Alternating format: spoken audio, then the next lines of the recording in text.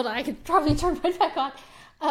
I will not. No, because we stopped recording and we started talking, and I just brought up, we were talking about what our graphics should be on Instagram, and I said, oh, we should use the photos that Lewis took of Charles and Carlos, and then Nicole started to freak out, and I was like, oh, no, we need to freak out. Lewis was being like everyone's Instagram baddie mommy. Like, he was like, okay, you're gonna stand next to like this very colorful archway and don't stand, like he was like having an entire like creative photo shoot, and the photos weren't good. No, and I've been this, every girl or friend, take turns, you go through all the spots, and like Lewis is that guy, and it's kind of, like I thought they were gonna be like the sickest photos. Lewis doesn't take his own photos, of course. You're not gonna be good. But I love that he like saw Charles and Carlos like leaning on the letters and was like, oh, we need the shot. And you're right, like you describing it as like being everyone's like Instagram mom is like incredible. And everyone else is in like their team kits and stuff. He's in like this pink furry bucket hat and like a Dior sweater vest. Like, it is so... Lewis's commitment, like obviously Lewis comes in this like fully curated fit, and then he just replaces the shirt for either a black or white oversized Mercedes tee.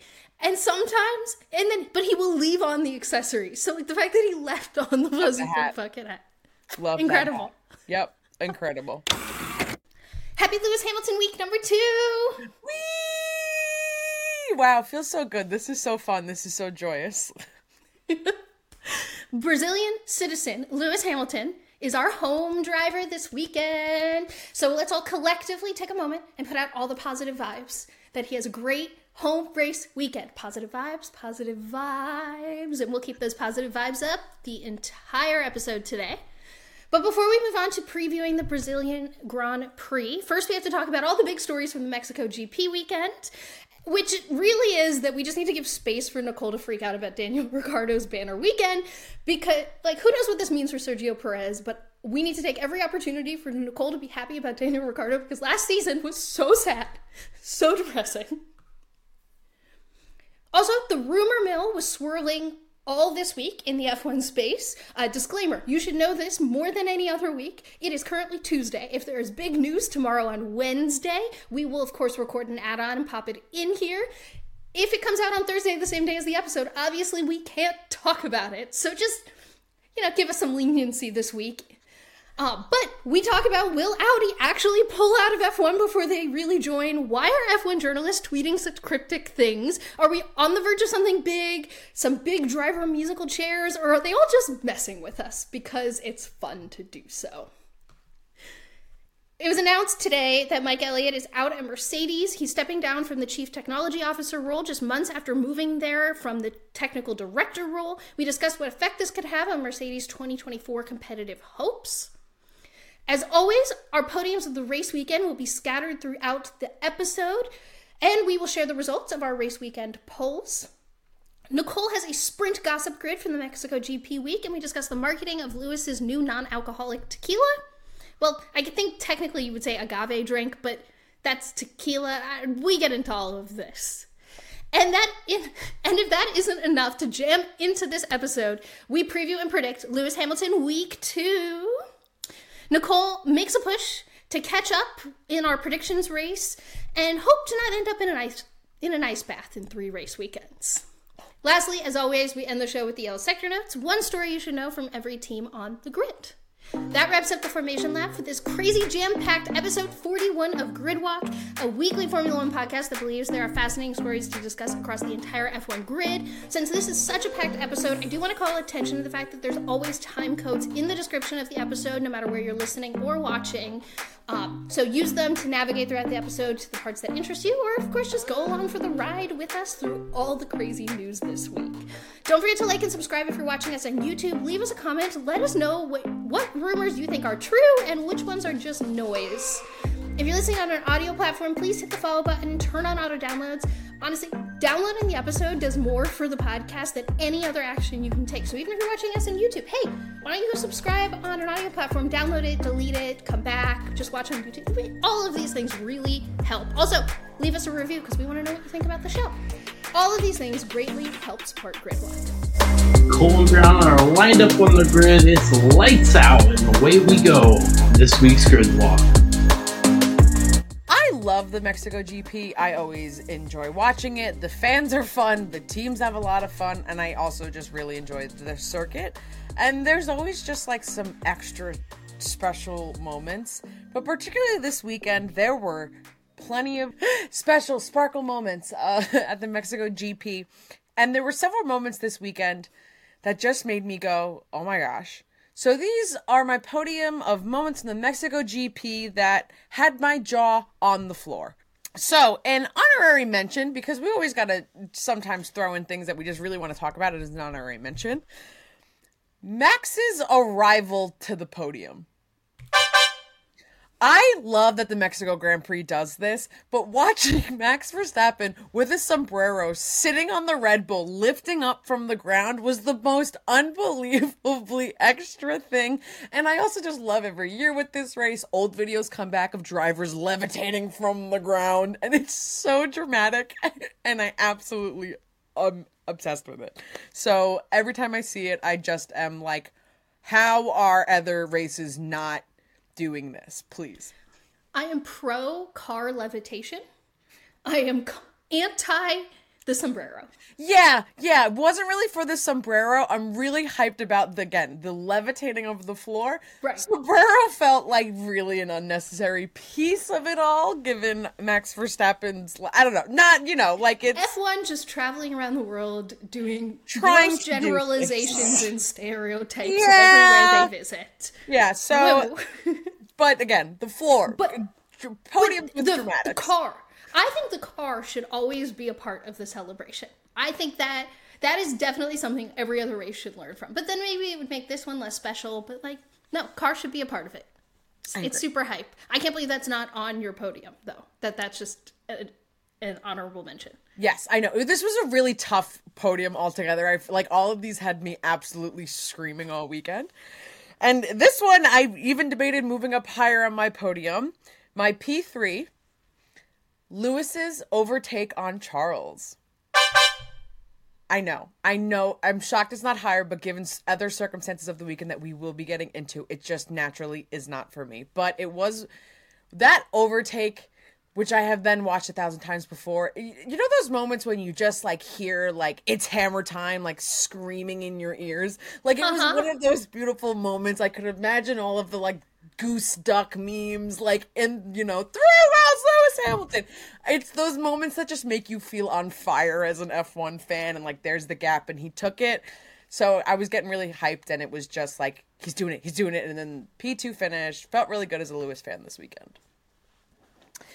All right, now we're getting into where everything gets really saucy. My P2, moments that had my jaw on the floor. Danny Rick qualifying P4? Wow, this bit's really awkward without sounders. I think we're gonna add it in post. Yeah. So not only why you don't I can just do it live. You don't want to just do it live? Ready? Watch. We can just start over. Danny Rick qualifying P4, and Checo qualifying P5. So again, how is this not your P1? I'm so confused. Well, because there may be one that's unbelievably obvious now as my P1. I couldn't believe this. I was like barely able to text Brianna while watching qualifying. I just kept saying fever dream. Like none of it was real. I was so worried that I was going to say something and jinx it and he was going to just like break his other hand. I don't know what was happening. And look, I love Danny Ricciardo. All of my excitement is nothing against Checo. Like it is a really difficult situation and I am just rooting for the success of Danny Rick, which unfortunately some may, who knows, be at the cost of Checo. But I just need to make that clear. I don't dislike Checo. It's been very rough. But wow, it was so unbelievable to see Danny Rick have the weekend that he did after, stuff. But whatever. We'll get into all that later. And my number one jaw-dropping moment of the Mexico GP, Checo's DNF. I don't remember what the P1 sound is, so I can't do it. I still can't believe that it happened. How soon it happened, how dramatic it happened. seeing Checo in that car was absolutely heartbreaking after the fact. It was, really pushing to the limit. You could tell how much this race meant to him in the moment, and like all the stakes of it, like just really felt the build up there. Ooh, and the fan, like there was just adorable Checo fans like sobbing in the stands, and like I've been that person where it's just absolutely so heartbreaking, and there was so much build up for this, and to like that's what this came down to. It was just like very heartbreaking to watch.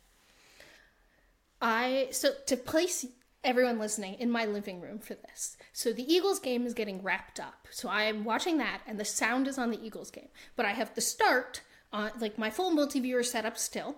And it just so happened that the start coincided with like a commercial break on the Eagles game. So I looked up and I was like, ooh, I get to watch the start. This is so great. This is so exciting. And I'm watching it and I screamed when I saw the Red Bull car go flying.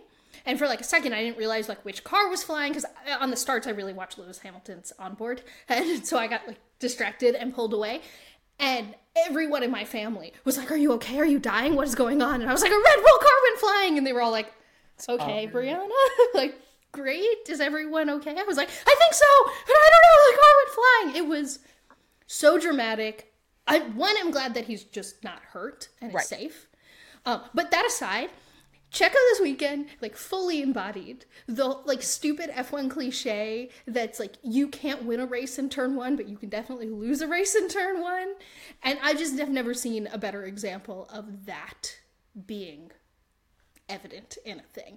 Yeah, in the cool-down room when Max, Lewis, and Charles were rewatching, and Lewis is like, he pulled a me in Qatar. Like, it was, like, he said it. We love a self-aware king. Yeah, I was like, wow, so unbelievably self-aware. But, and even post-race interviews, all of it was just, ouch. So... Yeah, you're right. That's a pretty obvious P1. Yeah, but you know what? Really, all of these you could... That one is the P1. The rest you could all just throw around and put there. But that Checo DNF is still just... Well, now that we've talked about Checo DNF sadness, do you want to go scream about Daniel Ricciardo for a solid 3 minutes? Okay, let's go do that. Okay, his lap in Q2, he did get the big toe from Yuki. So a lot of people are like, oh, the pace is just because he got a toe, and it's not, like, real pace. And, like, yeah, it's an AlphaTauri. It's not, like, quote-unquote real pace. Like, Checo should be up there with Max. But his Q3 lap, Yuki wasn't there, so it wasn't a toe. And he was actually able to do that lap. Q4, P4, whatever. I can't even speak. What letters are we supposed to be talking about? This is not a real weekend. This was, no, I mean, it was so unbelievably real. I felt so alive. This is the most alive I've felt in such a very long time as a Daniel Ricciardo fan. I feel revived. I feel like my soul has been, like, saved after, like, being heartbroken at Coda last year. So many things. This was a fever dream the entire weekend. I don't really know what happened, that it just kind of makes me really worried that I'm going to be buying Red Bull merch next year. I can't believe, this is a sidebar that I can't believe I didn't put on the outline to talk about this week. I can't believe Red Bull decided to drop Daniel Ricciardo Red Bull merch, not AlphaTauri merch, Red Bull merch, specifically the hat, in Mexico GP week. Like, right before Mexico GP week, everyone was like, oh my god, there's a Daniel Ricciardo Red Bull hat on the store. Like, this week of all weeks, you would think maybe Coda week, but no, Mexico GP week is when Daniel Ricciardo fans who've been asking for Red Bull merch since he was announced as a reserve driver got it Mexico GP weekend? Oh my gosh! Me. Literally, if you've been a longtime Gridwalk listener, aka you've been here since Australia, we had a little bit to see like how much of the Daniel Ricciardo content would push me to like purchase merchandise, Red Bull merchandise. Because there hasn't been official Red Bull merchandise, and I have always said that if there was a hat with the 3, I would buy, and now it's there. And if it wasn't for 1989 Taylor's version getting released over the weekend and me buying a cardigan, I probably would have had to spend my money elsewhere. So... Oh, everyone listening is going to be so jealous that you got the blue cardigan. Oh, I did, and it already shipped, and everyone... I don't know how that's even possible, so catch me wearing that in an upcoming episode. There's a really funny, actually, I think it's linked as a guide on our Instagram of all the videos we did about, like, Will Nicole buy Red Bull merch? And it's just a fun series of videos if you want to watch. I think it's like 15 minutes in total with all the videos together. Like, I'd highly recommend it. And in the end, she obviously didn't buy official Red Bull merch because there was none to buy. Yeah. But Mexico GP week is when you should, I don't. Yeah. It's so shady. It's so Red Bull coded. It's so everything that how they make every single decision and move. The rest of the season will be unbelievably interesting moving forward. Now it all just feels like really inevitable. I mean, Mexico is where all that went. Like, it just really feels like signed, sealed, delivered, and we've been joking around of like, is this the end? But like, we've been talking for weeks. I feel like every race we come on here and we're like, did that seal the deal? At this point, like, who will be in that second Red Bull seat is just well, we all know it's not Sergio Perez. Like, if we actually start preseason testing next year and it's Checo, I will be floored, because we are all just so, like, everyone on the internet, even Checo fans are like, yeah, it's not going to be Checo. Like, I don't. Checo, it's going to be Dan. I'm putting on every Danny Rick related hat that is currently in my vicinity right now. This is a look. If you're listening on audio and not watching on YouTube, I recommend at least popping over and clicking to the time code to see the look that Nicole is currently sporting. Yeah, no, it really feels like I should do a shoey, but I also have already done one of those on the podcast already, so I feel like you can't do two of those within a calendar year on the podcast. I feel like you need to save that for the announcement, not like we think an announcement's coming, but like an actual announcement, and I stand by, I'm rooting against this heavily. So, right. But think about how much fun and chaotic this podcast will be. But I can't reconcile with you being a Red Bull fan. I don't know how I'm going to survive next season. I'm a Danny Rick fan who just happened. But you see, look, we're okay. Look, all of my Red Bull items will also have some piece of Lewis Hamilton attached so that everyone knows what I'm about. Yeah, this is a really weird, wild time. If you had said any of this to Nicole back in February, she would have just been like, that's a joke. That's Nick DeVries has won a race. I didn't really think that, but like that, I would have believed that before I would have believed what has occurred in Mexico. The Nicole Katz crying on the grid in Austin, staring at the Daniel Ricciardo McLaren garage, would be very confused right now, because at that point he hadn't even been announced as a Red Bull reserve driver yet, and you were still holding out hope that he was going to be the Mercedes reserve driver. It was a whole... Yeah, totally, that was a different universe. Yeah, that was a different universe. No, you know, the one me that would 1000% believe that this was happening is the me that was watching last year's Mexico GP, and Danny Ricciardo just like had the race of his like year last year, and it was like not even an incredible, unbelievable finish, but just that he had enough gap to stay. You know, there was. It was very exciting. It was like him on the hards at the end of the race, like weaving through everything. There was penalties. He had to create a gap. It's like that race is only exciting to me last year, and everyone else like it's so boring. I was like, it was so exciting. I was rooting for P8 the whole time. Daniel Ricciardo in the Mexico GP. Who knew? Oh, don't tell Checo. All right, my podium this week is my top quotes of the weekend. Yes, Nicole normally brings the top quotes, but I called dibs this week because I was really excited to talk about some of these.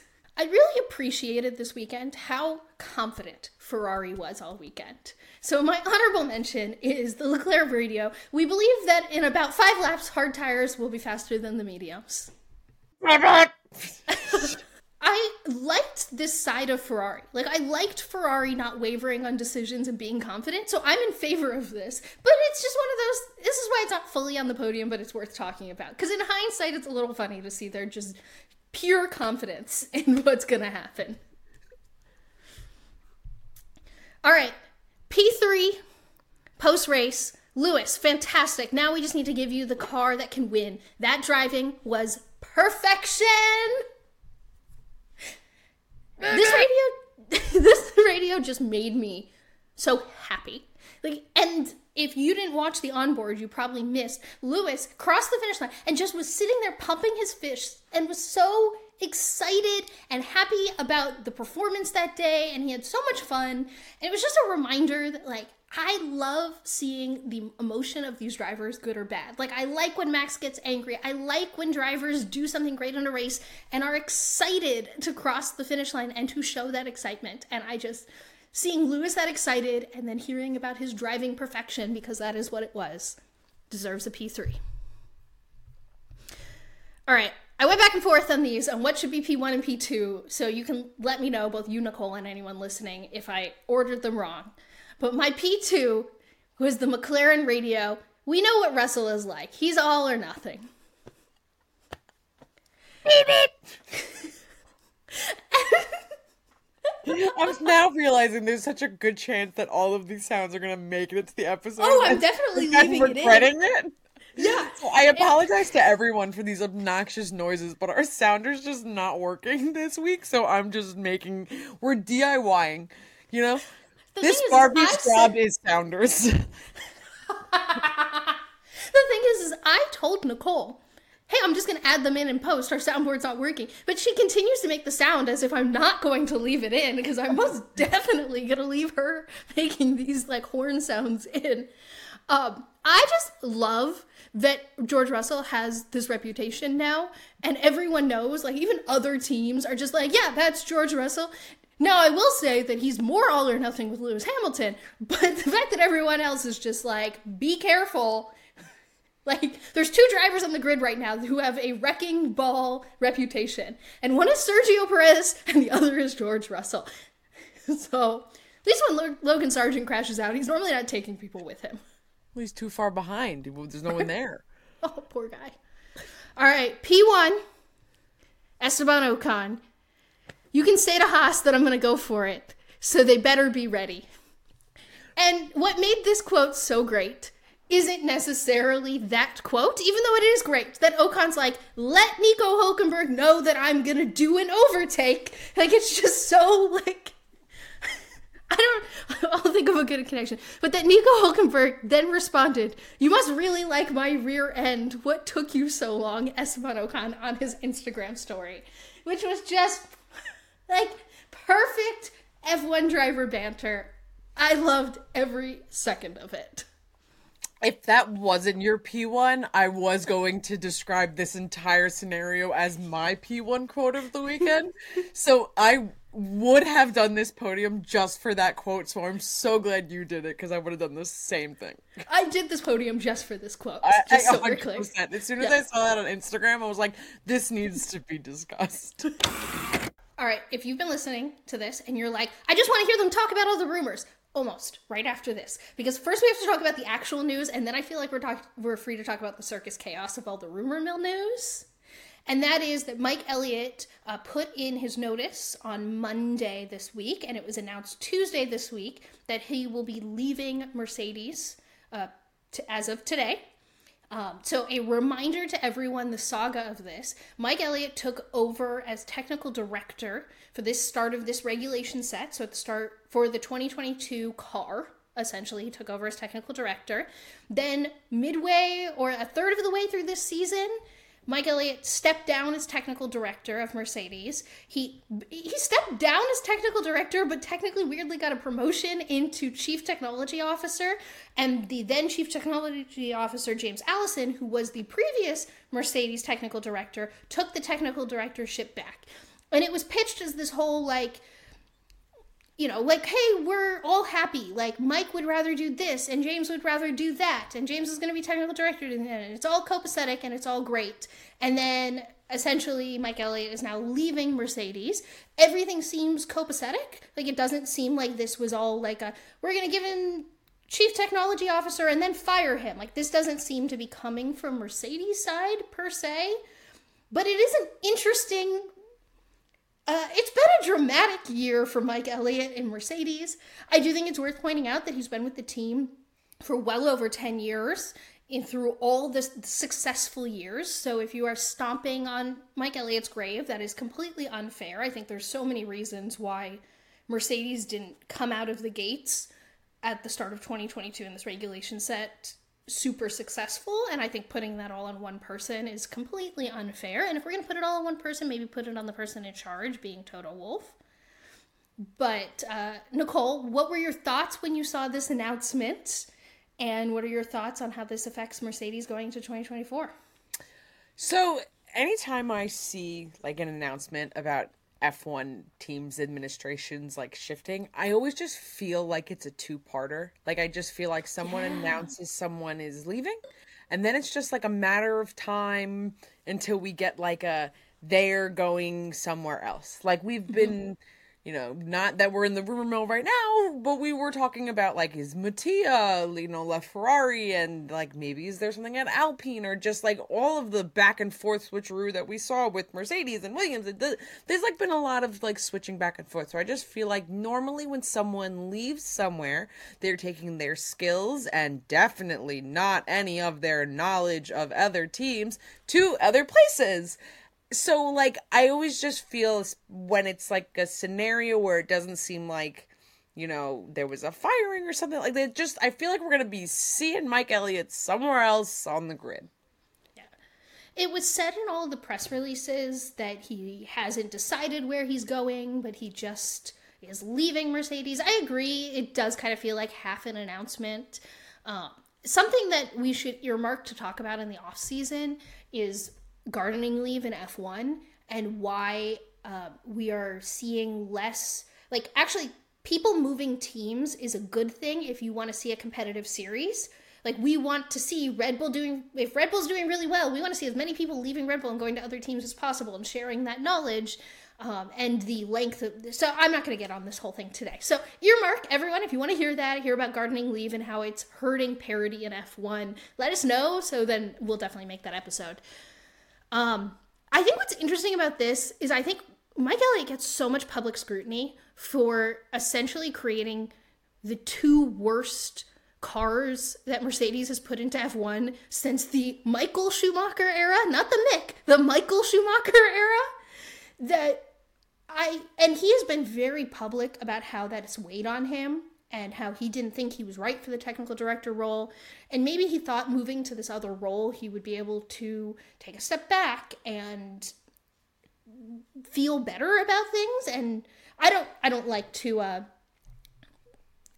pontificate about other people's mental states. So it's not that. But I think that for now, we could believe Mike Elliott when he says he doesn't know what he wants to do next. And I think he's very smart and a very good engineer, and I hope he lands somewhere interesting that makes him happy. Yeah, for sure. And then at least like for Mercedes in 2024, I personally, like, going back to your point of you can't blame every single issue on just one person. So like him leaving doesn't drastically affect my view right now of 2024 like too much differently, because it's just like, not that I don't think he's had like a major impact in some way, shape, or form, but I don't think one person departing is going to drastically affect, at least right now, especially like, you know, they've been talking about 2024 for a long time. I still feel kind of the same. I feel as nervous and as hopeful and excited for 2024 that I did a week ago. I hope it's black again, and I hope it's fast. Yeah, this doesn't tip my scales either. For next year, if we were having a conversation about how does this make you feel about the 5 to 10 year prospects of the Mercedes team, I might be like, oh, I mean, like, it always hurts to lose smart people. So like long term like that. But I think sometimes we all collectively in our conversations of things, because even though the championships are over, we're all still mentally very much in the 2023 season, that we forget that the teams are probably on month 4 to 6, depending on how early they started, of developing the 2024 cars. Mm-hmm. This was handed over to James Allison to technical direct a while ago. And so, like, yeah, if the Mercedes car is really good or really bad next year, and likely it will be somewhere in between, but just to take the extremes, I don't think Mike Elliott staying or leaving in the team was going to directly affect next year, per se. So, I agree with you.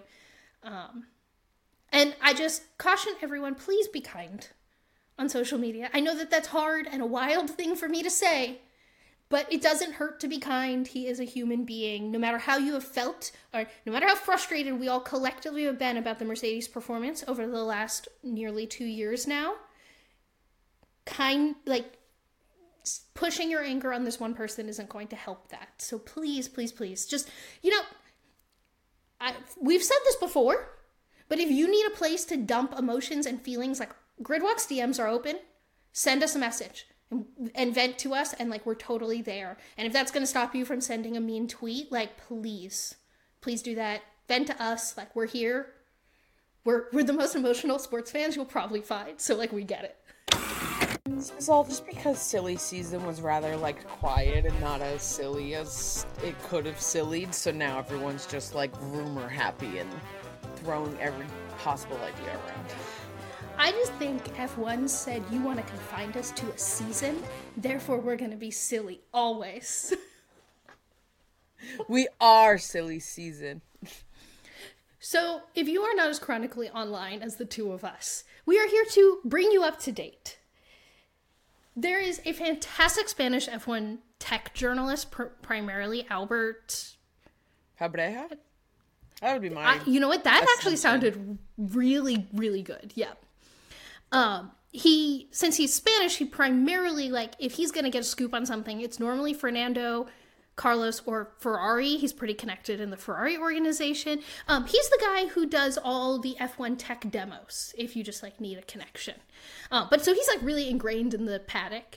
And he tweeted in Spanish on Sunday, "I don't want to believe the rumor that they just told me now in the paddock, period. No, period." And then, he was even in the comments when people are someone said, at least put some emojis to give us clues. And then he did the emoji with the zipped mouth. Essentially, Albert wanted to start some shit.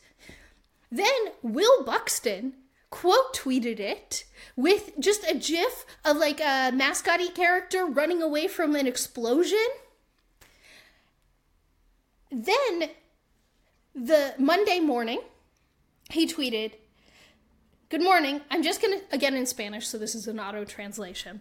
"I'm just going to say one thing about the rumor I told you yesterday," which, by the way, you didn't tell us the rumor. You just told us the one existed. You gave us zero information.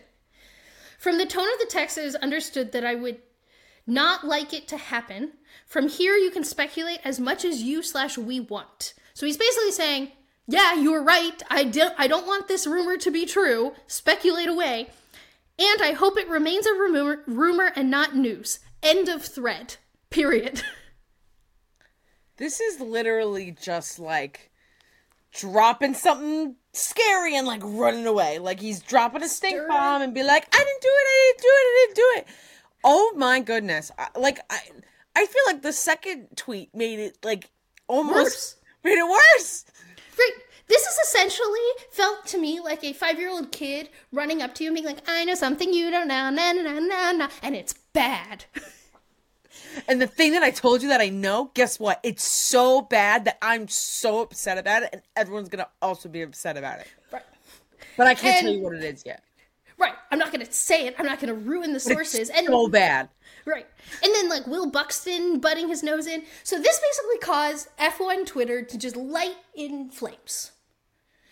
And there's now so many people saying this is what it is, that is what it is, and people are saying, oh, because it's Albert, it's probably this, or because of things we already know, it's probably that. So I pulled a list things that I read that people seem very confident in. No, the Nico Rosberg is returning rumor is not on this list, and I just want to say whoever started that rumor, salute to you, because that is peak chronically online humor, and it's which is my favorite kind of thing, where it's when you're chronically online, you get that that's a joke, but it makes people who are not online enough really mad. So shout out to you, whoever you are. I loved that rumor.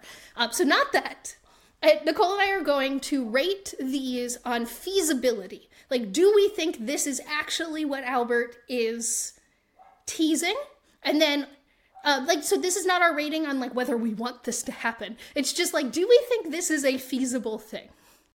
So, starting with rumor number one I read, and this is in no particular order, that the Abu Dhabi race is going to be canceled. and Vegas is going to be the final race of the season. 1, this is very feasible. 5, not feasible. Where are you landing on the spectrum for this rumor? I'm falling like right in the middle on this. I think it's a little too soon to make this call, given like the current state of everything going on in the world. If anyone hasn't heard, like, the rumors about Abu Dhabi getting canceled would be because of like the unrest in the Middle East and safety and things like that, which also has been a topic of conversation at F1 races like before. So I right now I'm in the place of, I don't think there's an announcement coming right now about this. I wouldn't be surprised later. So I feel pretty neutral. I don't necessarily, it doesn't seem impossible to me right now. I put this at a 5. I think this is unbelievably not feasible. There's no way this is happening. Abu Dhabi spends so much money to have this race every year. I don't want Vegas to be the last race on the calendar. I really like the Abu Dhabi circuit. Yeah, I don't want to end with whatever the pop and circumstance. Maybe I'll love it. Maybe it'll be like the Mexico GP and it'll be fun. But I don't want this year to end on Vegas. It also, like, I don't think it would end on Vegas because there's a week break between Vegas and Abu Dhabi. So I think we would have like a week break and then a random cancellation, and it would like, we would retroactively know that Vegas is the last race. So if this is going to happen, I hope they announce it before we actually get the Vegas race so we know it's the final race of the season. Rumor: Audi is pulling out of F1 before it has even really started. And to be fair to Audi, they have spent millions and millions of dollars. They already own 25% of Sauber. They've spent $100 million in engine development this year already for the 2026 season. So they've done things, but we haven't seen them on track. Nicole, from 1 very feasible to 5 not feasible at all, where do you put Audi is pulling out of F1? 5, too much money already. I don't think they have been like the point of direction of this is how this team's gonna go, and so much talk about like they're joining in 2026 and the amount of money that has been thrown at this. There's no way they're backing out right now. That would be so unbelievably stupid. It would be stupid, which actually makes me think it's more feasible. So before I give you my number, I will say that this is coming up in light of Audi has a new CEO and Volkswagen has a new CEO, I believe it is, or a new board chair. I'm panicking and forgetting which one. Basically, there's new leadership. Yeah. Yeah. And so the leadership that signed the F1 deal and decided to make this commitment is no longer with Audi and Volkswagen. Therefore, like, I could see them making, like, coming in and being like, that's an expensive decision I wouldn't have made. And like maybe deciding like sunk cost, cutting our losses. I'm going to put this at a 3 because if there's one thing Volkswagen does in F1, it's make bad decisions and not actually join. So if this was announced, I'd be like, well, that sucks and is also not that surprising. But I would also be like, I can't believe they've spent probably close to $300 million at minimum. We designed an entire engine regulation and implemented an engine cost cap around what Audi wanted for them to just pull out. That would be fitting. That would 100% be super fitting. Rumor: Lawrence Stroll has sold his stakes in the Aston Martin F1 team, and therefore there's going to be a switch up in the Aston Martin lineup. I've seen everything from Fernando Alonso leaving / retiring to Lance Stroll losing his seat to like Checo Perez rejoining what was the former Racing Point. Like, I have seen every lineup under the sun, but it all stems from Lawrence Stroll is pulling out of the F1 business. I don't think so. I'm trying to think of where I would like give like a number on this. I guess a 4. The only reason I'm like not at a 5 is like because recently they've been unbelievable. They like Aston Martin has fallen off so hard. But I just foresee that team like reeling in the success and the possibility they had earlier in the start of the year. I don't think Alonso is in the place where he does not seem to be defeated enough to be retiring right now. I think there's still like the possible promise. So anything in the terms of like the Aston Martin realm and like the shuffling around of seats and things, I don't think so. And just in terms of like the business of where Lawrence Stroll would be like selling things, if anything, I feel like it would be like next year would be like the time to be selling before regulations switch up, or like getting closer to that maybe. Like I just don't think right now would be like the time for his most bang for his buck, especially where Aston Martin is. Yeah, this feels like would be selling when the stock is at its lowest of the season. I mean, pretty high overall. Like they have Honda coming in. I've always felt like Lawrence Stroll's investment in the team has been dependent on how much Lance wants to race. Like it feels like a father-son duo. I also don't normally like pay attention to Lance Stroll rumors of losing that seat, because I just know like until he decides he doesn't want to race for that team anymore, he will keep racing for that team. The thing I do buy is that there's unrest in Aston Martin as a whole. But I agree, I put it around a 4 as well. Like, would it be completely crazy if we found out that, like, Lawrence Stroll sold off his stake in the team? No. Do I think it's happening right now? Do I think that's what Albert is tweeting about? Completely distraught? No, I don't. I don't think that's what's going on here, so... I don't know. I do vote that this seems like the fastest Fernando Alonso progression that we've seen. Like, if you haven't heard, Alonso has a cyclical relationship with every new team he goes to, where he goes and he's having great results and everyone's like, he is a godsend, and then things get slightly angry and discontent, and then this week he had an issue and had to retire the car. But I really think Fernando Alonso just didn't feel like driving around at the back of the race, which is like totally fair to him. Like, whatever, you do you, Fernando. But like things have gotten testy and angry. So, like, of this, Fernando pulling the plug on the Aston Martin experiment, if he has a better seat, could totally see that happening. But the rest of it, I don't think he's retiring. Right. If that's like the switch around of things, I don't think he's going anywhere just yet. And honestly, if there was an unrest at Aston Martin right now, given the season they had, I would be more concerned. I would feel unrest. I do feel unrest. What happened? How did this go down? This has nothing. This can't just be from the single technical directive. Like what? So much. Like someone let me know. I need a hard knocks for Aston Martin of F1 2023. I stand by though that I don't think this is going to happen. But Fernando Alonso to the second Red Bull seat, please. That sounds like drama I can get behind. Oh my god, I can't even think about that right now. Well, that will lead me into the next rumor, which is the second Red Bull seat. Here are the list of drivers I have seen attached to the second Red Bull seat. There was a denial. Well, there wasn't a denial. There was news again that Lando again turned down the second Red Bull seat, which I only put in here to say, if you have the colonies, go do it. But whatever, okay. Checo's losing it. Daniel Ricciardo's getting it. I've seen rumors this week that Charles is getting it because the amount that Red Bull posted about him this weekend, and Christian Horner stopped and spoke to Charles Leclerc more than normal, So, essentially, I'm going to group all of these rumors under second Red Bull seat, and how it's relating to Checo or Fernando or Carlos is why Albert is sad and stressed about the rumor. I know I didn't really give you a lot of concrete information to rate there, but just how you feeling? Checo bye-bye is at a 1. Charles happening.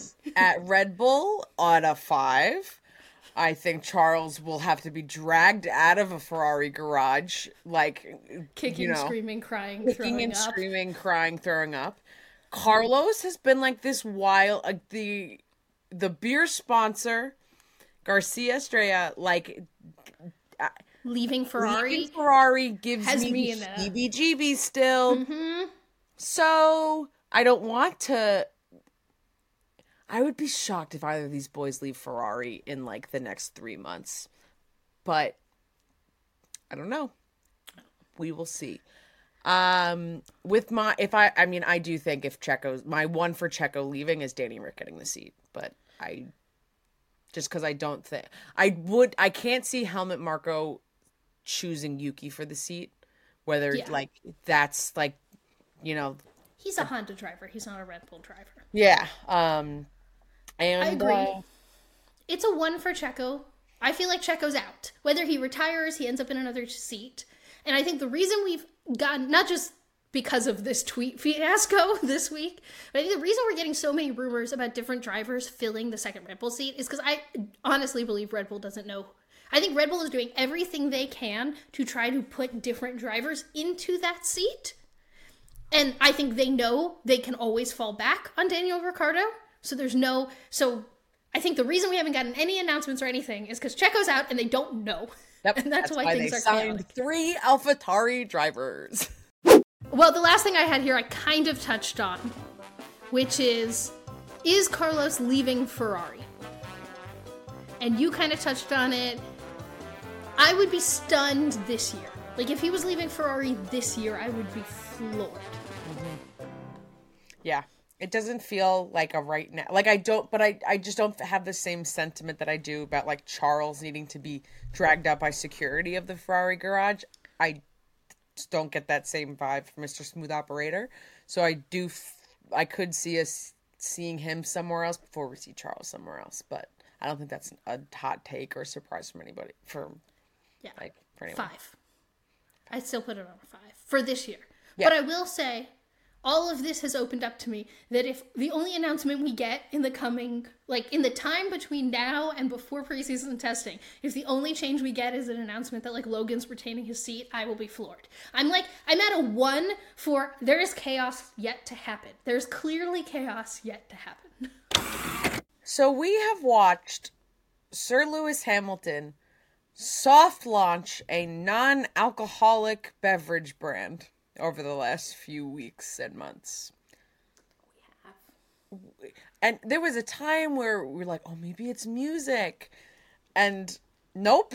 Surprise. It is non-alcoholic tequila, which agave beverage. Almave is what has been revealed to us going into the Mexico GP. I think there's 2 things here. One is I have zero idea what this drink will taste like. I ordered it mostly because I don't understand the idea of an agave drink that's not tequila, because to me, tequila just tastes like alcohol. So how is it non-alcoholic? I don't understand. So let's start there. What is this thing going to taste like when it arrives at my doorstep, besides just being a really cool looking bottle that I'll be excited to have on my bar cart?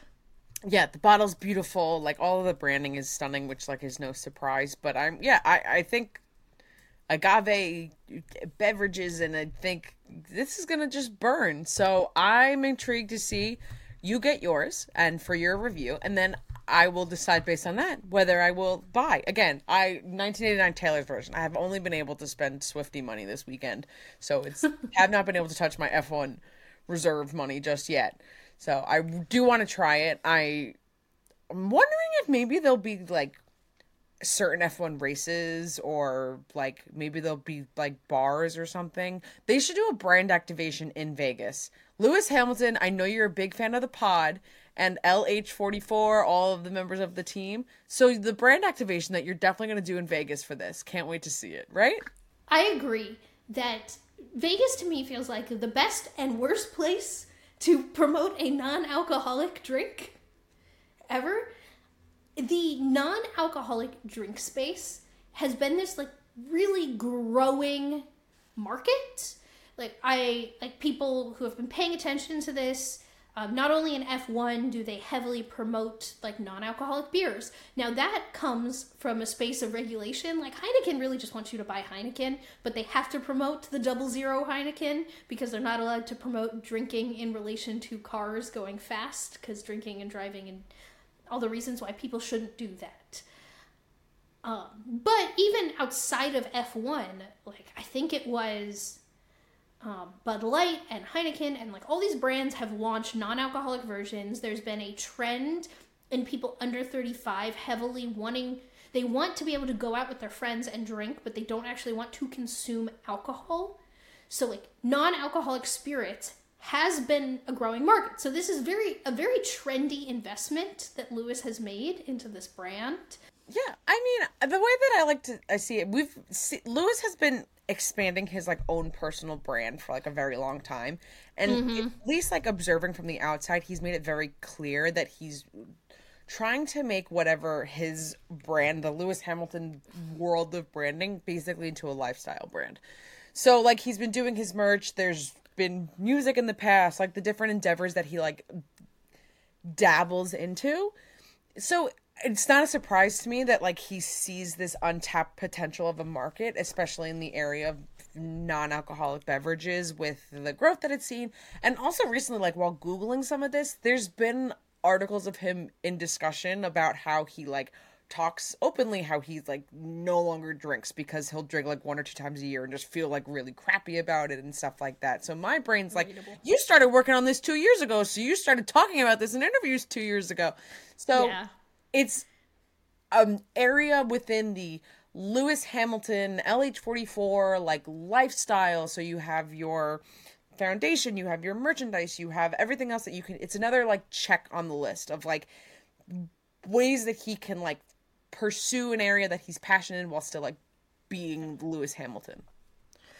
So I pulled some hard data, despite saying I didn't Google this before, but I was like, let me see if I can get something from like a Forbes or somewhere reputable. So this is according to Forbes, that last year, in 2022, no and low alcohol beverages grew by more than 7% in volume sales across the 10 biggest global markets. So that's normally like European markets and the US markets. It's normally very Western leaning. They don't list what the global markets are, but just so anyone listening to this knows this, and it surpassed 11 billion in market value as a vertical, and that's up from 8 billion in 2018. So just when we're saying this is like a growing vertical interest, like a lot more people are buying or choosing to buy no or low alcohol content beverages. I don't understand low alcohol content beverages. Like, look, if you're gonna drink, just drink. Like, but that's, I guess that's maybe would that be like, no, that's like low carb. I was thinking like a Michelob or like a Miller Lite. I'm thinking it's just like a low proof, but I don't know. I don't know what this Forbes article in particular is. They're not being very specific about it, but it just gives you a good scope of it. You've convinced me, though. I do think that I can now connect this to Lewis more than I mentally was. But I do think it's clear that he's passionate about this. And I just like whenever Lewis gets excited or passionate about projects. And like to the fact that there's a lot of like him growing his global brand. Like I will always be supportive of and excited when Lewis does anything that's just not connected to F1. And also we got a great meme out of it. Oh wait, hold on, I have a cup. That's good. Have you tried it? That's good. No, it's just so casual. We knew what you were doing, Lewis. Hey, podcast listeners. Gossip Grid here, your guide to F1's paddock elites. Hello, everyone. Welcome back to Gossip Grid. A very special edition of Gossip Grid is to celebrate the last sprint race of the year. Thank goodness. I'm here to give you a sprint version of Gossip Grid. I'm going to just try to do this fast and speedy. I have a short couple of cool things just because I thought it would be fun, and I'm really excited to be done with sprint races, at least for 2023. So, starting off this past Friday, if you haven't heard me mention this already in the show, Taylor Swift released 1989 Taylor's version, and it has completely flipped my world upside down, which is absolutely no idea. Which is absolutely, like, no brand new information. Blah, blah, blah. Everyone and their mother in the F1 world was a Swiftie on Friday, and it was, like, really suspicious to see, like, who was really being, like, doing a good job and who absolutely wasn't. Last week, I called out Alfa Romeo and Coda for being fake Swifties and posers and for just throwing cowboys of VB and Joe on the cover of 1989, which made absolutely no sense.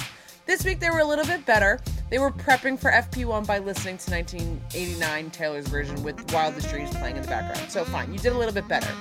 Alpine wished everyone happy 1989 Taylor's Version Day team, but you can tell that this was a scheduled post and they're absolutely clueless because they used the stolen version of Style. So I'm immediately mad at Alpine. All of the points they got for the Travis Kelce jersey the week before, immediately subtracted and gone. Shout out to Mercedes for putting their drivers on the album cover and at least updating 1989 to the year that like Lewis and George were born. Whatever, minimal effort, but you didn't mess up and they changed something. They were slightly creative. Something, and you didn't use the wrong version of the music, which is the point of the entire thing.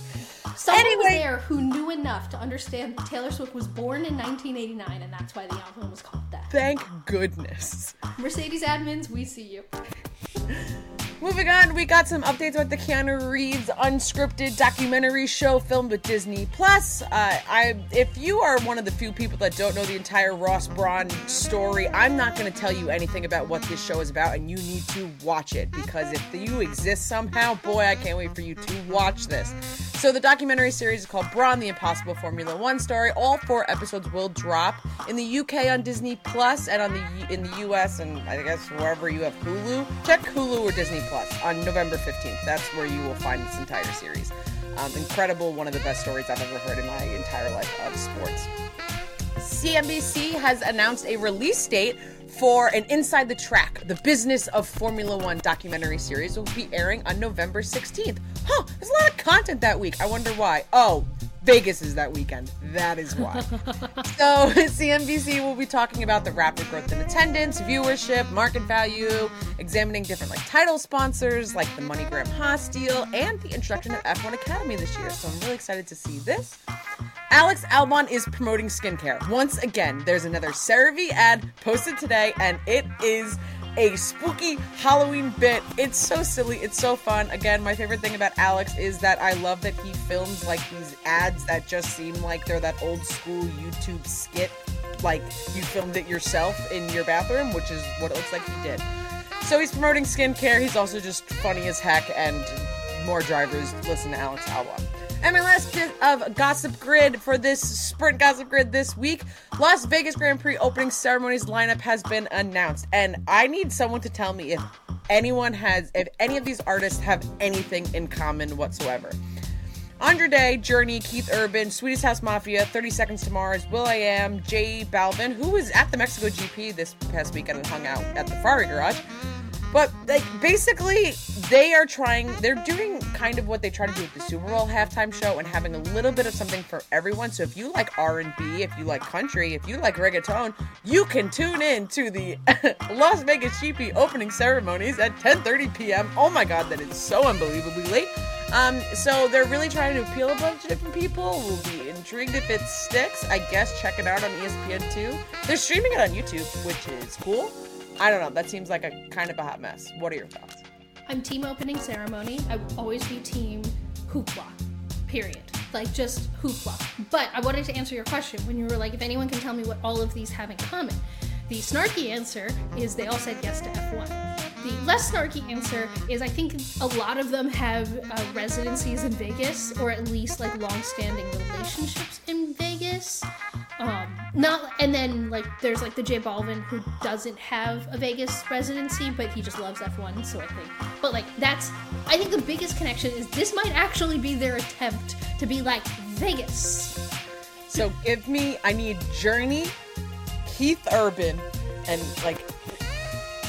who's the third one I want to throw in here? Yeah, J Balvin. Let's put all 3 of them on the same stage at the same time, and let's see what happens. I just want to know who is tasked with doing the transitions between all the different acts, because that's, even if they're not on the stage at the same time, that is going to be a mission. But I agree with you. To me, it feels like SNL isn't really great because SNL just wants to appeal to everyone. There's no such thing as appealing to everyone. This screams too many cooks in the kitchen. You just needed to pick a target demographic, and they could not. Little bit of everything. But I stand by hoopla, chaos, driver introductions. Give me the chaos. I loved the Miami opening ceremony that they didn't repeat this year, that they only did at year 1. It was so much fun. It's Vegas. Go all out. I want to see, Showgirls, the Blue Man Group. Nothing is more Vegas than the Blue Man Group. The only thing that could feel more Vegas right now is if, the whole thing was done in front of or inside the Sphere with, U2. And give me, a Britney Spears. These are 2 big names that wouldn't say yes to F1. But my point is, go all out. Well, the Blue Man Group and Cirque du Soleil will also be there, Right. so you really are getting everything involved. Vegas. Vegas, baby. But that is everything I have for this really sprinted through Gossip Grid. Every week after a race weekend on our Instagram stories, we put up polls of the race weekend to get all of your thoughts on what happened this weekend. So we're going to go through all the results of the race weekend polls right now. If you didn't participate this week, it will be the Monday after the race weekend. These go up at Gridwalk Show. Participate, please. We like hearing your thoughts. So, poll number 1. Perez's weekend made me, and the options were sad, mad, welcome back to Red Bull, Danny Rick. And it seems like we don't have a lot of Checo fans in our particular audience. So if you're a Checo fan and you didn't participate, you should go let your voice be heard, because the winner at 56% was welcome back to Red Bull, Danny Rick. And we will move on, because we know how Nicole feels on that one. Oops. My answer was sad. It honestly really made me sad this weekend. Seeing the kids cry was a lot. I felt sad for Checo, but I was also celebrating Danny Rick. Again, they're not mutually exclusive, but kind of they are mutually exclusive. No, you can hold two feelings at once. Those are both allowed to coexist. All right, poll number 2. Will Lewis Hamilton pass Checo for P2 in the championship by the end of the season? Yes, no were the options, and the winner was yes at 89%. He is 20 points behind. Let's go, Brazil. My God, it would be so close if he wasn't disqualified. All right. Grade Ferrari's Mexico GP weekend. I put this up as a poll because I personally was a little confused about how to feel about Ferrari's weekend, and I wanted you all to tell me the answer. So the options were they maximized what they could have been P2, or no thoughts left, only sadness. And the winner was they maximized what they could, 67%. 22% was the second winning one, with no thoughts left, only sadness. Yeah. Tifo, that's the like hardcore like Tifosi answer. No feelings left to give. It seems good that we all kind of collectively feel like you know what, Ferrari, you were wrong, but like you did what you could. Like did you get that tire strategy right? No, but you did what you could. All right, we had 5 rookies participate in FP1 this week. So running through them, Berman did Haas, Duhan was for Alpine, Vesti was Merck, Hadjar at AlphaTauri, and poor Portier at Alfa Romeo didn't even get out for a lap, so he wasn't even a part of my poll. It made the poll of 4 drivers very easy on me. So which rookie impressed you the most during FP1? I think I put Bierman, but I think I only did that just because he had the highest, like, quickest time. Like, I think I was literally like, you were not the worst. I also picked him. He also won at 60%, and I picked him because he was the only rookie driver to outperform a typical on-the-grid driver for fastest lap. He was above Fernando Alonso. Now, not that I like put a lot of like stock in FP1 times, but if someone's gonna impress me, you taking your Haas and you being faster than Fernando Alonso, I'll give it to you. That's a fun fact. Will you be trying Lewis Hamilton's new drink? The options were yes, already ordered, yes, ordering soon, I'm undecided, and not for me. So this was pretty close across the board. The winner was yes, ordering soon at 38%.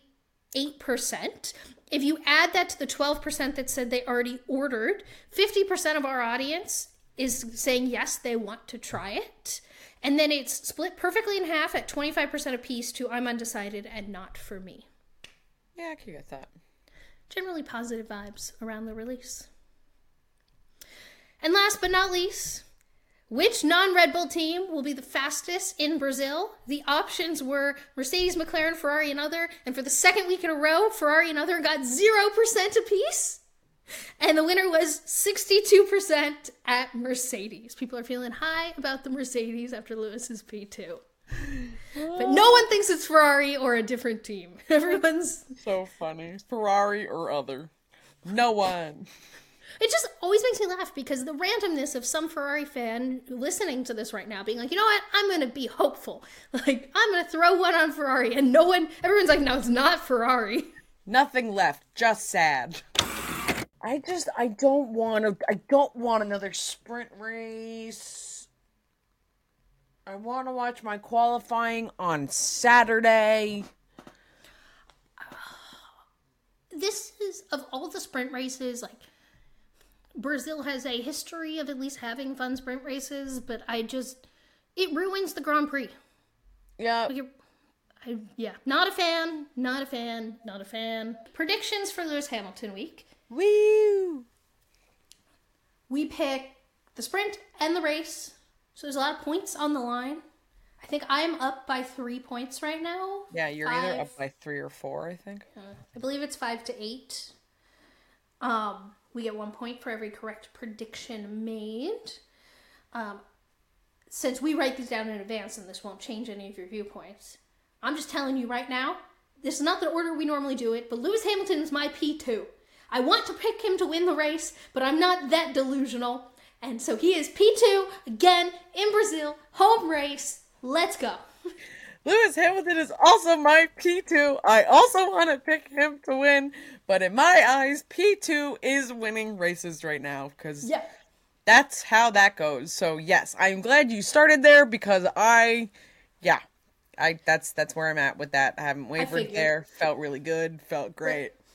I was like, we're just starting with this, not talking about anything else first. All right, we want to do sprint picks first. So we're gonna go from P2 in the race. Now we're gonna jump back to our sprint. I just wanted to start with that, and then we'll do our normal order. All right, this chaos. Why not? All right, so in the sprint race, who do you have as the last spot on the podium? Mr. Lando Norris. And I have Mr. Oscar Piastri. Oh, we switched roles from last week. That's so fun. Yeah. Brazil has the same high altitude that, not as bad as Mexico, but it does have some general high altitude. I think we didn't talk at all about Lando's comeback that was self-created because of his bad qualifying. But I don't think that's going to happen 2 weeks in a row. So I think of all the drivers on the grid right now that I'm predicting to be competitive with Lewis, Lando feels like the driver to be. And spoiler alert, we don't predict it, but Lewis is also my sprint P2. Basically, it goes Max, Lewis, everyone else. Everyone else. So then you're a P8 in the sprint. Mr. Daniel Ricciardo. Oh, wow. It feels weird I don't think you've ever predicted him besides last. I don't even know if you've done that. I think we might have done that once. Maybe one. Honestly, you predicted him as last and I predicted him as 10th, which would probably be what happened. Who's your P8? I have Alex Albon in P8 for the sprint. I hope he has another good weekend. I know. Talk about things we didn't talk about. I was super excited. And then for most points in the sprint, if you are not Red Bull. Mercedes. McLaren. All right. Making it interesting. Mm-hmm. I feel like I pick McLaren every week. I got tired of it. I'm going with Mercedes. I need points, so bad. So it's getting a little too real. Some behind the scenes, by the way, Nicole is the one who brought up the idea that the stakes this time should be the ice bath, and I think she's staring it down and is getting a little it's nerdy. 42 degrees outside. What is the current? That was when I literally got into the car today after work. What is the temperature outside? 45 degrees. Real feel is 41. That's illegal.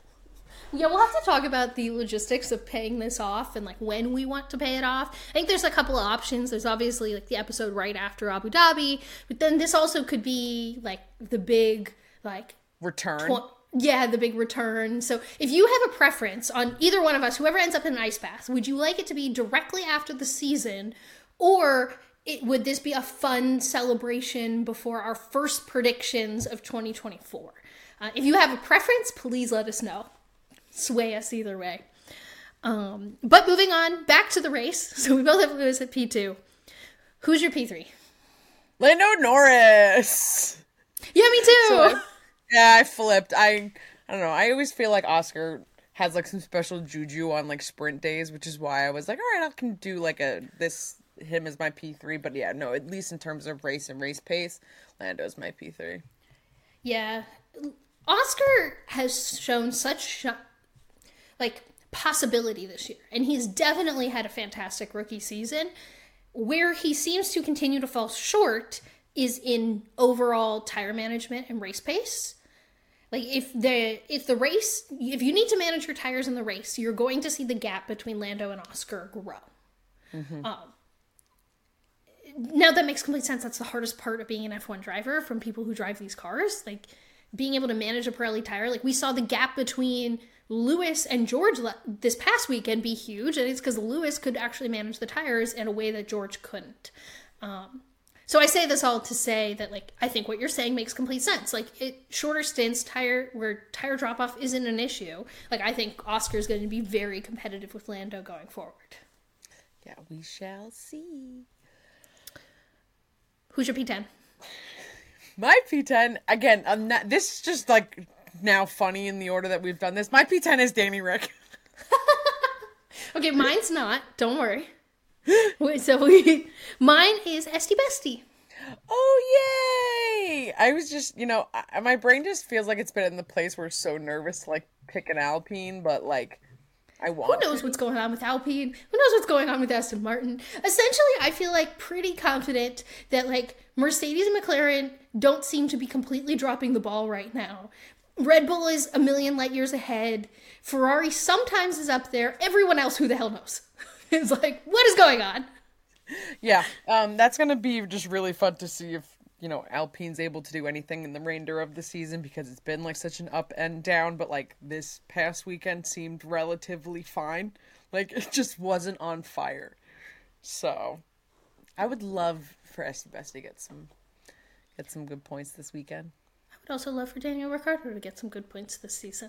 Yeah, that'd be fantastic. Yeah. All right, so here's the negative side of it. Who do you think is going to be the last to cross the checkered flag? Reminder, if they DNF, it does not count. They have to take the checkered flag. Who'd you got? I have Valtteri Bottas. Ooh, rough. Alfa Romeo, you think? Last week was Zhou Guanyu. So you think?